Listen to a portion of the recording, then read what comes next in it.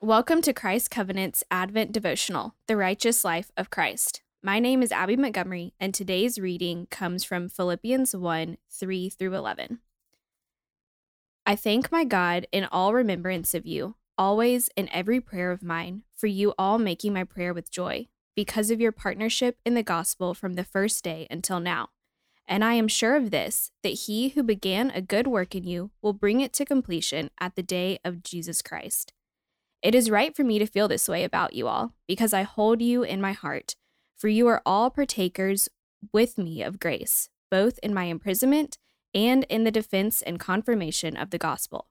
For God is my witness, how I yearn for you all with the affection of Christ Jesus.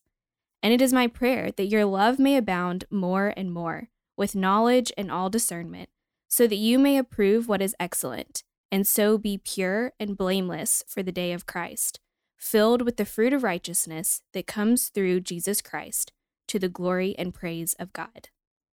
Just as Paul opens his letter to the Philippians with thanksgiving, we too should have a posture of thanks as we read these verses in light of the Advent season. The lines that Paul writes would not have flown from the pen had it not been for the first coming of Jesus, the first Advent, when God came to the world as a babe. Without that first Advent, Paul would not be able to write to his friends the encouragement that he who started a good work in you will bring it to completion. Paul would not have a yearning for his friends to love more and more, grow in knowledge and discernment, or be filled with righteousness. But Jesus did come. God kept his promise to send a rescuer, and he will come again. With the hope that Paul writes in his letter, we can long for the day of Christ Jesus, the second Advent. This day is coming when God will complete the work that he has started in his followers. With the help of the Spirit, we will stand before him pure and blameless to God's glory, and Jesus will return, not as a meek baby, but in victory.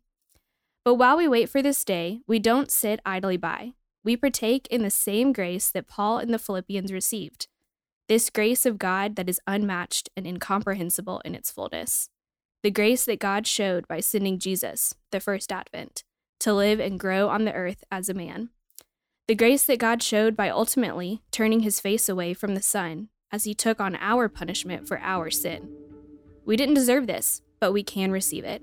And Jesus was raised to life and continued to proclaim the mysteries of heaven until he ascended to sit beside his Father, where he will be until he comes again. And oh, may he come soon. Come, Lord Jesus, that we may be made complete as we behold you with unveiled face on the day of Christ Jesus. Thank you for listening to Our Daily Rhythm. My name is Will Carlisle, and this Advent season, we are studying the righteous life of Christ, both at our Sunday gatherings and in this daily devotional, written by some of the elders, teachers, and staff members here at Christ Covenant.